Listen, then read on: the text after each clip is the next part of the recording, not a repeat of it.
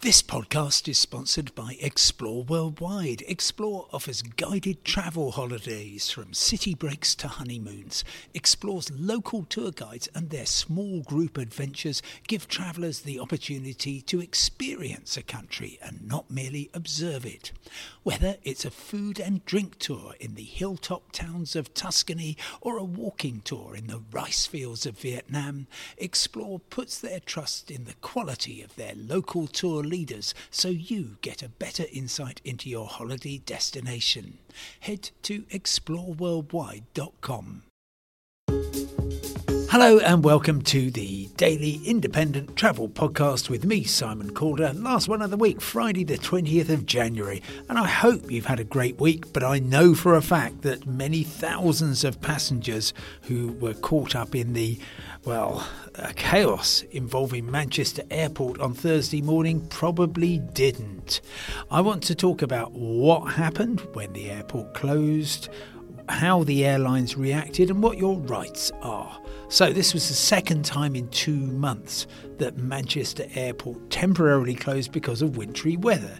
Now they talked about heavy snowfall on Thursday morning as the reason, and once again people in the area were saying, was it really that heavy? Well, it was clearly heavy enough.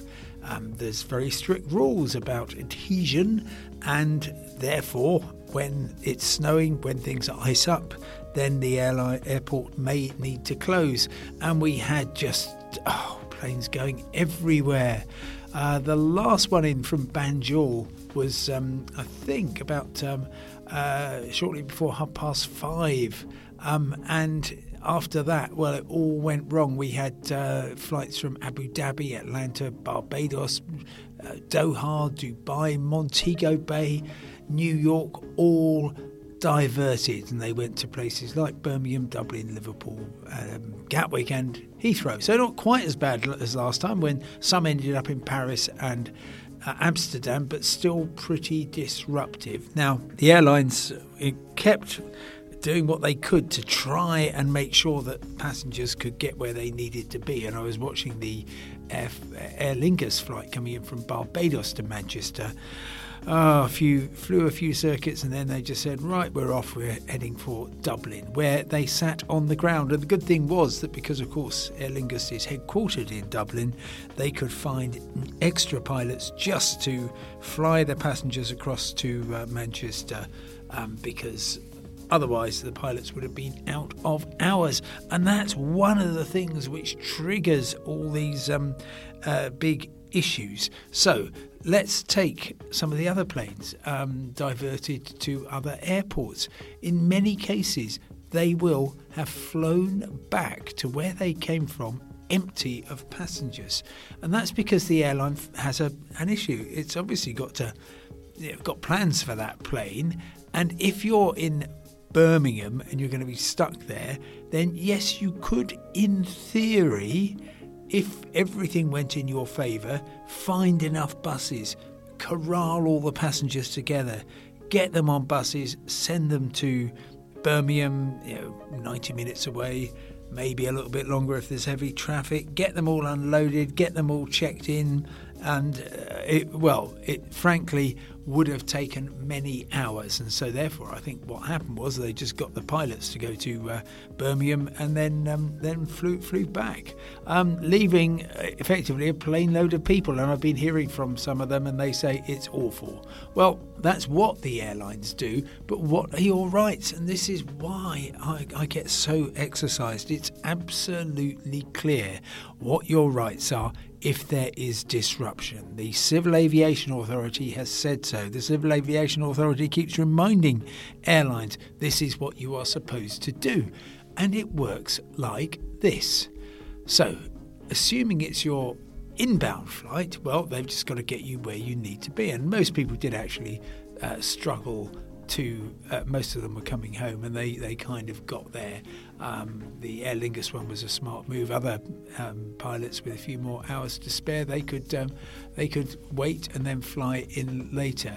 But if your flight is cancelled or severely delayed, as many were, and I was seeing lots of delays of maybe 5 or 6 hours building up because, of course, the first wave of flights couldn't get away, you're entitled to be flown as soon as possible to your destination. And the rule is, if the airline can get you to your destination on the day you were supposed to be there, then that's fine. If not, they have to look at other ways of getting you there.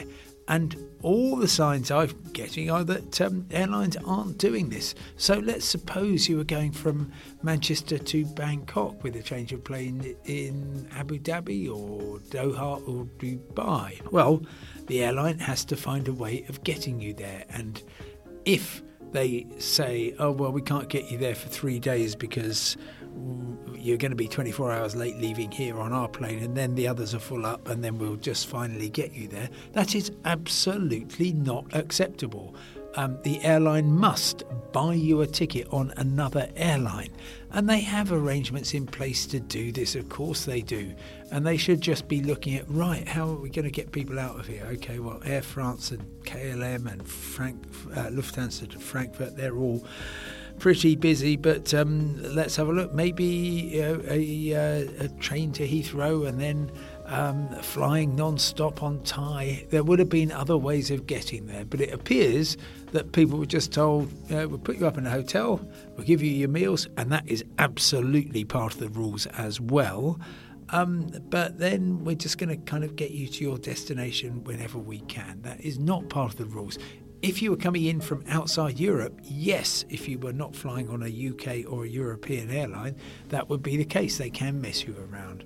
But one final point, are you going to get any compensation? No, because this is most manifestly something beyond the control of the airline, so it's classed as an extraordinary circumstance, even though it's happened twice in less than 6 weeks. But if you've got expenses which, as a direct result of this, you need to claim back, you can try and do that. The law's a bit cloudy, but as long as you're being reasonable, then you should be okay. And once again, if you are put in this position and they're saying, yeah, we're going to get you there in 3 days' time, just say, well, look, I can understand why you want to do that. You obviously want to hang on to your hard-earned cash, but I'm afraid the law says you've got to find me a flight. So I invite you to do that. If you won't, I'm going to buy it and then I'm going to be claiming it back, and I'm not going to be letting go till you give me the money back. Anyway, I do hope that your weekend is happy and joyful, and I look forward very much to speaking to you on Monday, when I may, if things go according to plan, be enjoying a first-class adventure. But it's perhaps not quite as good as you might think. Thanks for listening. Have a lovely weekend. Goodbye.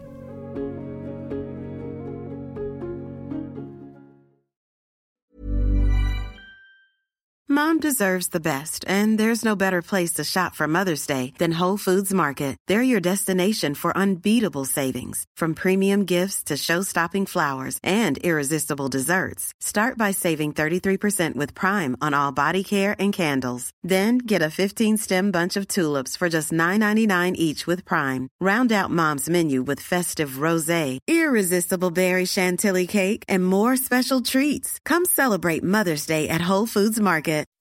When you make decisions for your company, you look for the no-brainers. If you have a lot of mailing to do, Stamps.com is the ultimate no-brainer. Use the Stamps.com mobile app to mail everything you need to keep your business running with up to 89% off USPS and UPS. Make the same no-brainer decision as over 1 million other businesses with Stamps.com. Use code PROGRAM for a special offer. That's Stamps.com, code PROGRAM.